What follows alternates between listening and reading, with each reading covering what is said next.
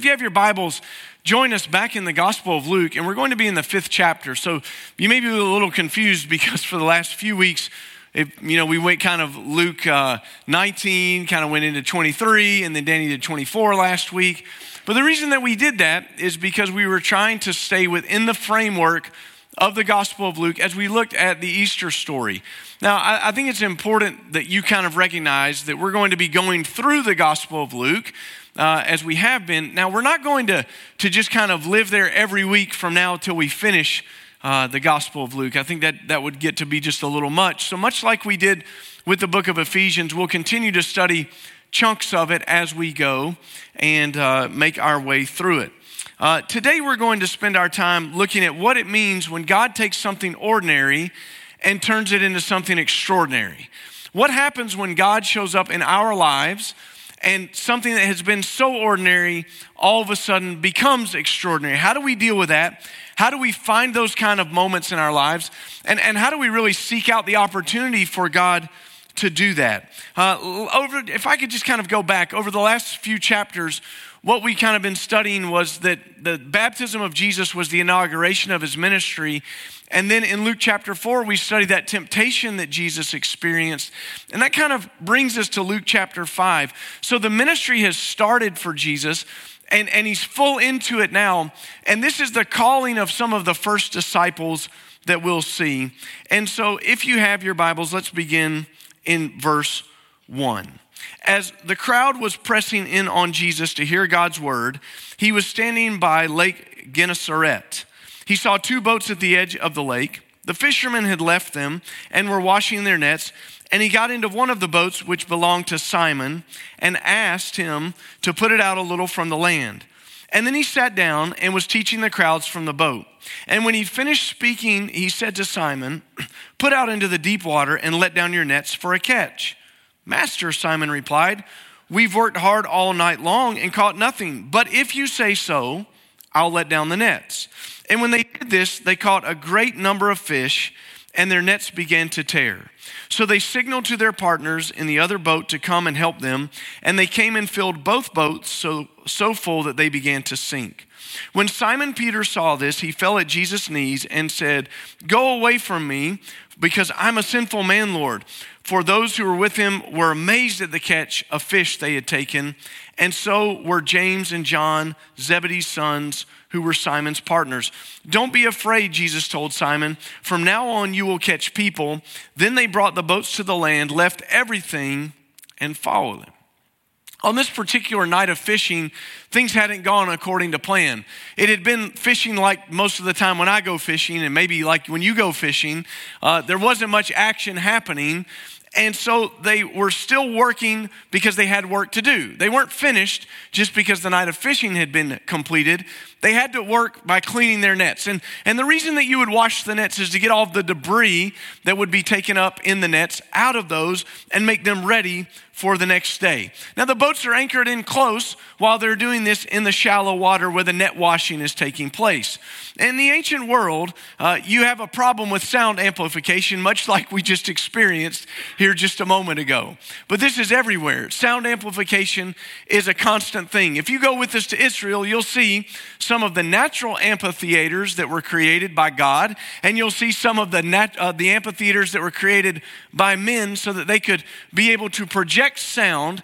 And if you've ever been out on the water, you know that there's no better way to project sound than to be on the water. And so Jesus says to Simon Peter, "Hey, if you don't mind, let's move this boat out a little bit, and I'm going to sit down." He asked him to go a little bit from the shore. Now, if I could say something and I meant to say this earlier, I'm going to refer to Simon, and I may accidentally say Peter, or I may say Simon Peter. Our text uses both names, Simon and Simon Peter. And it does that so that we know who we're talking about. It's the Apostle Peter. Remember that later Jesus is going to change his name to Peter when they're standing at literally the place called the gates of hell. And he says to them, "I'm going to build my church on this rock, and you, Simon, are the little rock." And that's how he changes his name to Peter, which is what that means. And so Jesus approaches him and says, "Hey, let's do this." And could you just imagine with me Jesus being out on a boat, and it moves out, and it says he sits down. And I don't know what Simon was doing. Maybe he got back out of the boat and began to keep washing those nets, but I don't think so. I think he probably sat in the back of the boat and he's watching Jesus and listening as he's teaching the crowd. And as he's finishing his time of teaching, he tells Simon, let's go out a little bit farther and I want you to let down the nets for a catch one more time. Look at verse 4 and 5. It said, when he finished speaking, he said to Simon, put out in the deep water and let down your nets for a catch. Master, Simon said, we've worked all night hard. We've caught nothing. But if you say so, I'll let down the nets. It doesn't seem to me that Simon fully understands the extent of who Jesus is yet. That comes later when Jesus questions all of the disciples and says, who do people say that I am? And that's when Peter gets his name, right? He says, I believe you're the Christ, the Son of the living God. But at this moment, notice the word that he uses for Jesus. He calls him master, teacher. You know, it's a term of respect that he's giving him. He says, Master, you don't understand. We've done this. We've tried that. It didn't work. It's a bad night. The water's murky. The wind's not right.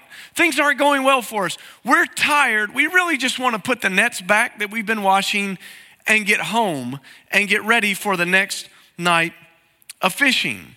No doubt Simon was impressed by Jesus's ability to hold a crowd's attention and the teaching that he gives. But after all, Jesus is not a fisherman, he's a teacher. I mean, Simon's the fisherman, John's the fisherman, James the fisherman. They're the experts in this. They know what they're doing. And Simon, being tired and frustrated, is kind of having this work to do of washing the nets so that they could call it a day. But Simon's about to learn something that all of us need to learn. And it really comes back to Proverbs chapter 3 and verse 5. You may know this verse. Trust in the Lord with all your heart. Do not rely on your own understanding. Simon would have had a great knowledge about the lake, the fishing conditions, his own abilities, and even his equipment. This was something that he earned his living from. This is something that he'd probably been brought up in the family way of learning a trade. So he is an expert in this.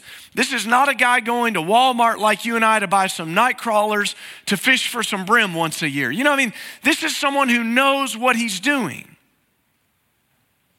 What I love about his response is that it has some incorrect assumptions about Jesus and some correct assumptions about Jesus. The incorrect assumptions about Jesus. First, he says, look, I mean, we already did this. What do you know that I don't know? What could you possibly know that I don't know? I mean, we've been out in the water while you've been preparing the message, sir. While you were worrying about what you were going to speak to these people, we were at labor all night long doing these things. We know what we're doing. What do you know that we don't know? Well, Jesus knows something that they don't know. His assumption is Jesus doesn't understand the situation and that he can't possibly do anything to change that situation. And yet, he says something amazing. But Master, if that's what you want, we'll go out and do it. Sure, we can do that. That's the Proverbs 3 part of it. God, I've tried this, but I'm going to obey you. God, I've done the best that I can do, but because you say to do this, I'm going to do it.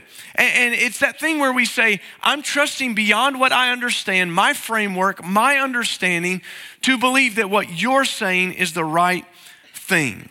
You know, I can't even begin to tell you how many times we need to do this in our lives, because a lot of times we have that attitude, don't we? This attitude of, I've tried that. I've done that before. I've been there. I've seen that. I'm not really interested in doing that again. But that's really the difference between growing and stagnant Christians. Growing Christians are always willing to do what the master says, and they're always willing to try one more time. Stagnant Christians have this attitude and they kind of adopt it. And I got to be honest, I find myself doing this too, and maybe you do, we've been there, we've done that. Could it really be any different? I mean, what's one more Bible study at church going to make a difference in my life? I mean, I've been on that mission trip. I've tried that. What difference is it really going to make in my life? And we feel like what happens is we can't measure up in some way to make a difference. And that's true because we don't make the difference, God does. But we often do this. We say things like, I can't change my marriage. Nothing's going to change at work. It's too difficult. I've tried hard in school. I can't measure up to what they want me to do. Maybe we wanted to serve the Lord. We wanted to know the Bible. And somebody invites us to a Bible study and we just feel like, how many more Bible studies can I sit through? Each one of these situations requires us to trust the Lord in a new way and seek his guidance. Because we might be just like Simon. We might feel like we understand the situation. We've seen it before. We've experienced it before. And yet, we can't possibly know the outcome of what happens when Jesus shows up. We might believe we're the expert in the subject matter. But I wonder if we would be as bold as Simon is and just do what the Lord says. If we would just get to the point where we would say, yes, Master. I feel like I've done this before, but if that's what you want me to do, I'm in. I'll do it, for sure.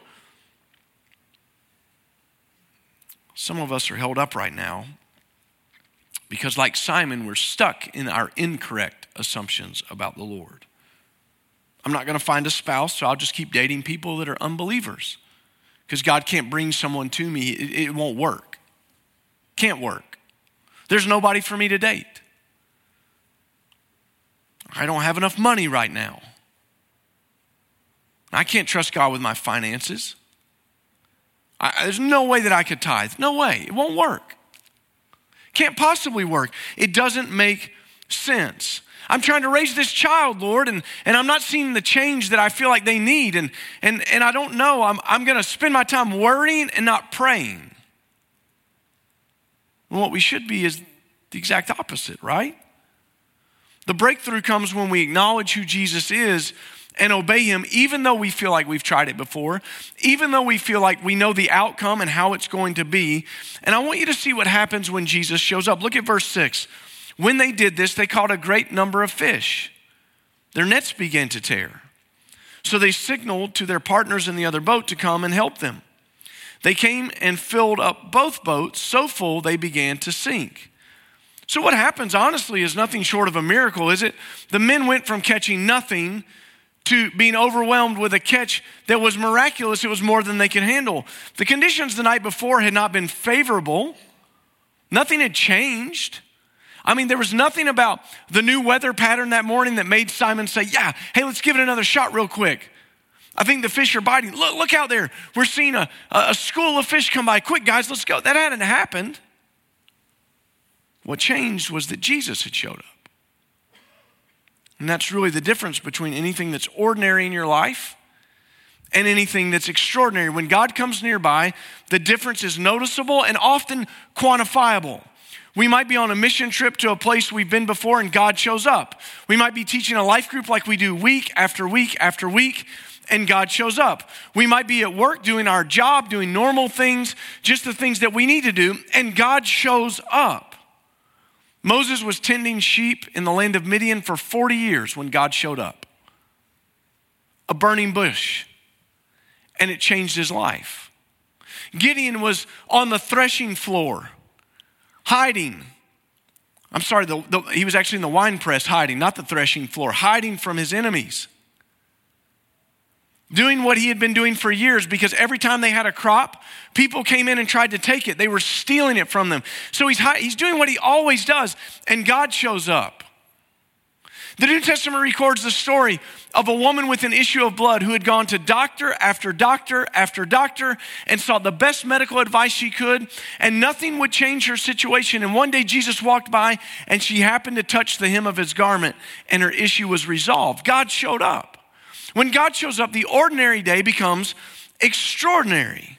Do you remember in Isaiah 55 earlier this year, we studied about the scripture that says, seek the Lord while he may be found. Call on him while he is near. Now, as a reminder, that doesn't mean that God is closer today and farther away tomorrow. God doesn't move like that. But the point of it is that sometimes God draws near to us for a visitation when he wants to change something in our lives, or he wants to pour out a blessing in our lives, or his Spirit moves in an unusual way in our lives. And the scripture reminds us to be ready for that. And when it happens, to seek the Lord. Maybe a season that comes by. When that happens, it changes everything.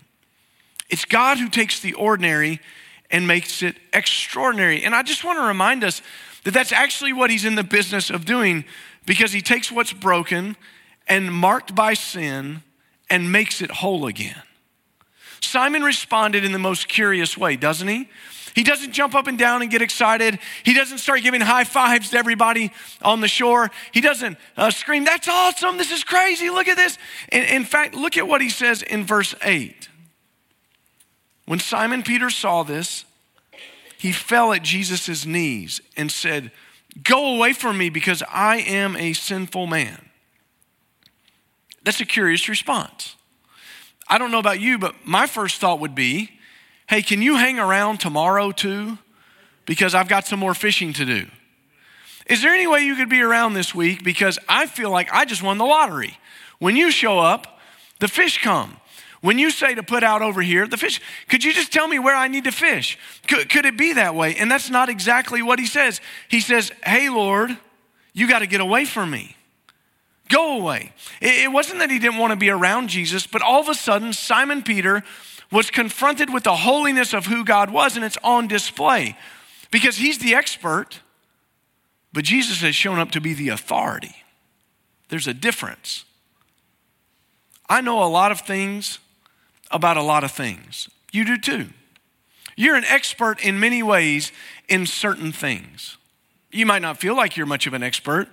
CNN might not call you and ask for a comment about the latest news story, or Vanderbilt University might not call you and ask you to come solve a problem, but you're an expert about certain things in your life and certain things that you have observed through your life that have shaped you to be that way. But it's different when the authority shows up. Being a subject matter expert is not the same thing as being the authority.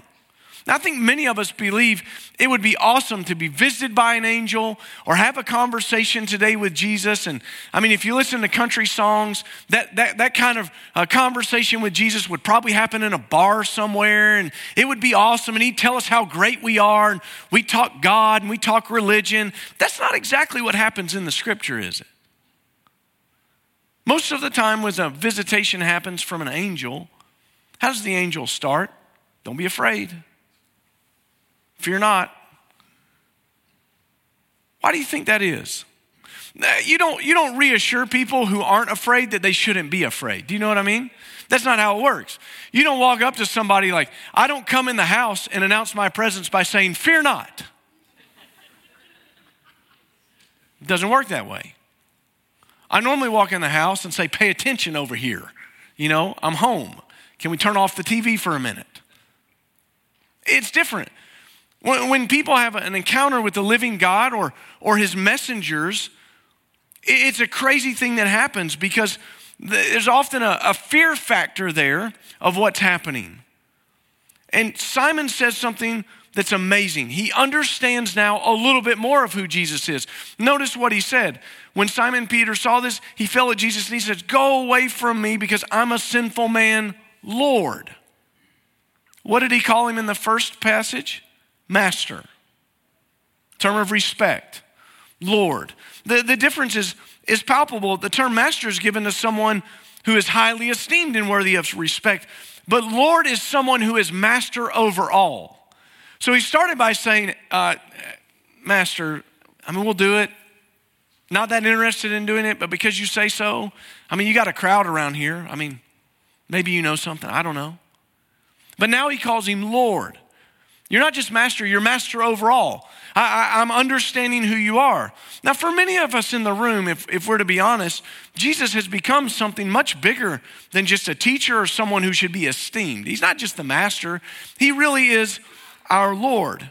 He's become our Lord. And the Bible says that's an important step for us in bringing us back to God the Father. Our relationship with God the Father has been broken because of our sin. And there's nothing that we can do in and of our own to be able to repair that relationship. Now, people try. They try to do better. They almost treat it like their relationship with God like a diet. You know, this year, I'm going to do better. I'm going to go to church more. This year, I'm going to try to swear less. This year, I'm going to be a better person. This year, I'm going to volunteer in the community more. I'm really going to try to be a model citizen and change things so that God will be pleased with me. But the problem is that trying to be good enough is a failing effort because the Bible says there's no one good, no one righteous, no one who seeks after God. It says we're all like sheep who go astray, each to our own way. We can try to pursue our own goals, our own happiness, but it doesn't lead to anywhere that's meaningful. But the remedy, see, is found in Christ Jesus. Just like in this story, Jesus shows up in our lives too. And today may be the first time that you have ever considered what it means to be a Christ follower, but I do want to talk to you about that for a second because the Bible says that everyone is in need of an encounter with Jesus Christ just like this. Not so that you can fill your boat. That wasn't the point. Because as we saw, and we'll see at the end of it, Jesus tells them, leave all that stuff behind. The filling of the boat wasn't that important. It was to show something and reveal something, and it revealed who Jesus was. God wants to show up in your life, and he does it through Jesus Christ. The Bible says that Christ came and died for us, the Son of God, in our place, because we were sinners and our best efforts were still keeping us far away from God. And so Christ dies for us and restores the relationship that we need with God the Father. And he's able to do that because he lived a sinless life and died in our place. He did this because we were full of sin and we were destined for judgment. But thanks be to God through Christ Jesus that we can know him. And just like Simon, we have to have an encounter with the living Lord Jesus Christ and to be honest with who we are and who Jesus is. And that's honestly, I think, the thing that's missing so many times. Because we look at Jesus and we say, well, he is an interesting person to read about. The miracles would be cool. He is a good moral teacher. But that's not being honest with who Jesus said he was. Jesus said, I am the way, the truth, and the life, and no one's coming to the Father except through me. You will not get there. But we have to be like Simon as well. We have to be honest about ourselves. Simon looked at himself when he saw Jesus and said, I am a sinner.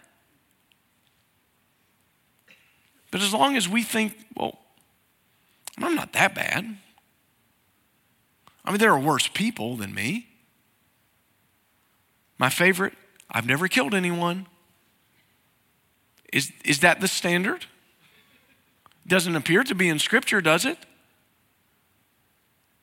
If Adam can be sent out of the garden for violating one command that seems really, seemingly insignificant to us, doesn't it?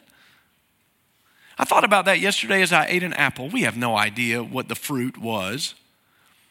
In our kind of historical understanding of that, you see people paint pictures and depict it as an apple or whatever. I was eating an apple yesterday and I thought about that. All for this, huh? That seems insignificant. And yet to God, it broke the relationship and the understanding of who they were and how they could relate to God was forever altered. We've been forever altered in our relationship with God, and the only way for us to get back is when we acknowledge who we truly are. Sinners in need of saving and rescue. At the end of this service, I'm going to invite you to give your life to Christ. If you've never done it, I pray that today you would have an encounter with the living Lord Jesus Christ and you'd be able to answer the question, who is Jesus and who am I? Simon did. You're the Lord and you got to get away from me because I'm sinful. That day on the lake shore totally changed Simon Peter, James, and John. They left everything that they had to follow Jesus. And it's interesting because Jesus gave them a new commission, and it actually sounds something much more important than fishing. He said, don't fear, I'm going to make you fishers of men. And that's really what happens to every believer, isn't it, that comes into a relationship with Jesus Christ. We join him in the Great Commission. We join him in laboring for souls. Just like everything changes and goes from ordinary to extraordinary, now we have something that's commissioning us to a higher calling. You may see yourself as a doctor or a teacher or a professional, or you may see yourself more in the role that you function within your family. And yet when you meet Jesus, it changes that role because you're now doing that role for the glory of God, for the kingdom, to reach people for Jesus Christ. The ordinary, the mundane, becomes extraordinary. I want to ask you to consider this morning how we build a framework for having moments in our life that take us from ordinary to extraordinary. There's three things that I think might help us this morning to experience the presence of the Lord Jesus Christ, of the Holy Spirit, of God the Father on a more regular basis. You cannot manipulate when God comes near. I want to start by saying that. You just can't. But if there were three things that we might do, it might put us in more of a position that we might have an encounter with the living Lord Jesus Christ. The first thing is that you see that the disciples were in close proximity to Jesus. If you want to have a visitation with Jesus, if you want God to change something amazing in your life, it would make sense, wouldn't it, that you would be in close proximity to Jesus. And you can do that by reading your Bible this morning. You're going to do it tomorrow morning. It may not seem like very much, but every time you open your Bible and you have a time of study with the Lord, it gives you a chance for God to speak in your life, for the ordinary to become extraordinary. The closer you are to the Master, the closer you are to his power, and it sets you up for these types of encounters. Well, when we seek the Lord, he speaks. We set ourselves up for divine encounters. I know sometimes in my own daily study of the scriptures, I don't feel like I'm accomplishing much. It just feels like an exercise in doing what I know I can do and should do because it's available to me. And it may not feel earth-shattering that day, but oftentimes the Lord imparts something that I'll write or jot down in my journal that months later, years later, he brings back up and he uses again and again. So if we could have close proximity to Jesus, we're already in good shape, right? So every chance that you get, that's number one. Number two, be around the place where God is worshiped, exalted, and lifted up. Many of the great moments of God, when he comes near, are where people are already seeking him and already worshiping him, and God moves. We saw this earlier this year when we watched what happened in Wilmore, Kentucky with the Asbury Revival. We saw God come near again and change people's lives. Well, what were they doing? They were doing what we do here every Sunday. They came in and they worshiped the Lord. And as they were doing what they should be doing, guess what? God showed up. And in doing so, a blessing was poured out on those people that I hope continues to change the world for years to come. Well, what we begin to see is that as we do that, as we lift up the Lord Jesus and prioritize the worship of God the Father, amazing things happen. Now, let me ask you a question about that. Is your life built on that priority? And before you answer, how many times have you missed in the last month? Look back at your calendar. Your calendar doesn't lie. What I often find is that we generally think we do better at things than we really do, right? I generally think that I've done pretty well until I start charting my food for the week, you know? I had a dietitian study one time and I thought I was doing great. And she said, hey, you need to chart your food for the week. And I realized I hadn't moved the needle very much. You know what I mean? In my mind I had. I'd cut down from 4 cookies a day to 3. For some people, that may not be monumental, but for me, it felt like it was big. But really, is your priority in life living, worshiping, serving the Lord? If it's not, something needs to change. Build your life around that and let it tell a different story. The third thing, if you really want to see God take you from the ordinary to the extraordinary, and I cannot stress this one enough, because this one seems maybe a little bit out of left field, but I think it's very, very important. Get around people who prioritize their relationships with the Lord Jesus Christ. Get around people who prioritize their relationships with the Lord Jesus Christ. I can't tell you how many times the Lord has come near to someone I've been around, and just like a car driving by on the road, it splashed a little bit of that mud on me, you know? It's a great thing when you're around people who are serving the Lord and living for the Lord. I've been blessed so many times in my life by being around godly people over and over and over again. And the incredible thing is that so many times when that happens, what God gives them, he uses in my life. What God gives them, he lets a little bit of that overflow into my life. And so if you want to have God come near, you spend time with the Lord, you prioritize worship, and you get around people. Now, if you're young in the room, particularly if you're a student, you're a young professional, I cannot stress this enough. Young families, I cannot stress this enough. The people who you spend your life with are ultimately going to influence your life. You can't get away from it. Irrefutable law. So if you want some of this, get around people who are on fire for Jesus and let it rub off on you. Let some of that blessing splash up on you like the mud when a car drives by. And you'll find that if you're around godly people and you're hanging out with them, your life's going to be blessed by it. Well, Moses had an encounter with God at the burning bush, and a nation was freed from captivity. Gideon had an encounter with the angel of the Lord, and he took people that were being persecuted and robbed and everything that was taken from them, and God used him in an incredible way to throw off the yoke of persecution that was in their lives. The woman with the issue of blood. How many times I have thought to that story as I've prayed for people who were sick and hurting. Because she had to get out and touch somebody, Jesus. She had to touch Jesus on the garment, right? Well, I don't need to touch Jesus on the garment. He's sitting right by the Father right now, and we get to pray. And I mean, I think about how what God did in her life has affected so many of us as we think about praying to God the Father, knowing that he can heal people. You see, what God does in my life is meant for others as well. What God does in your life is meant for others as well. And God wants to take what's ordinary and make it extraordinary.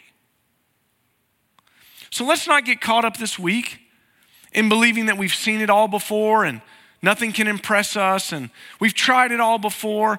And let's be busy doing what we know we need to do. And trust that God's going to come by.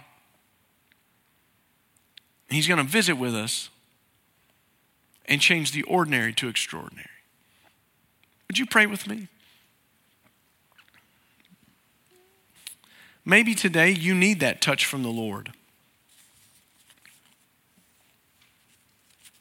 Maybe you're facing something that feels like you're just a little bit stuck, a little stagnant. And I just want to challenge you right now. Would you go before the Lord and ask him to show up and to take the ordinary, mundane stuff of your life and turn it into something extraordinary?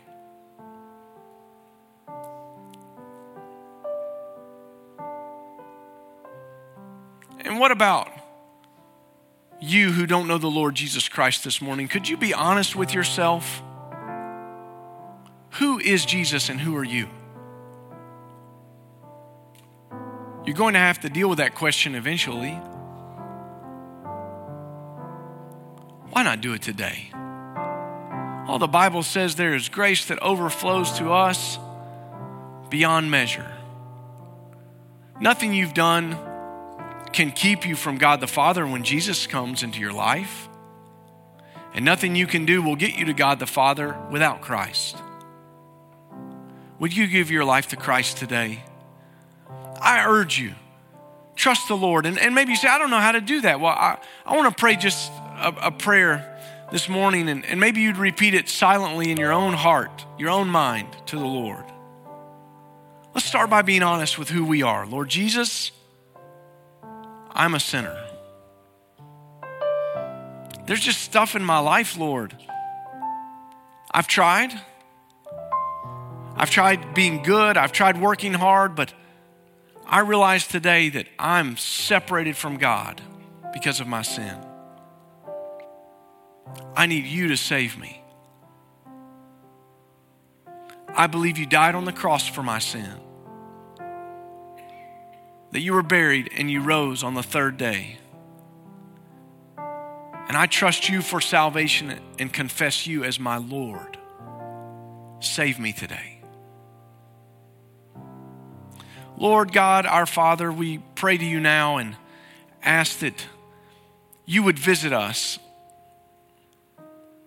and turn the ordinary parts of our life extraordinary. Father, I pray that you would save someone this morning, that you would move and lead someone to salvation. And God, may we have the ability to trust you beyond our human understanding and know that you are working and that when you show up, it changes everything. In Jesus' name we pray. Amen.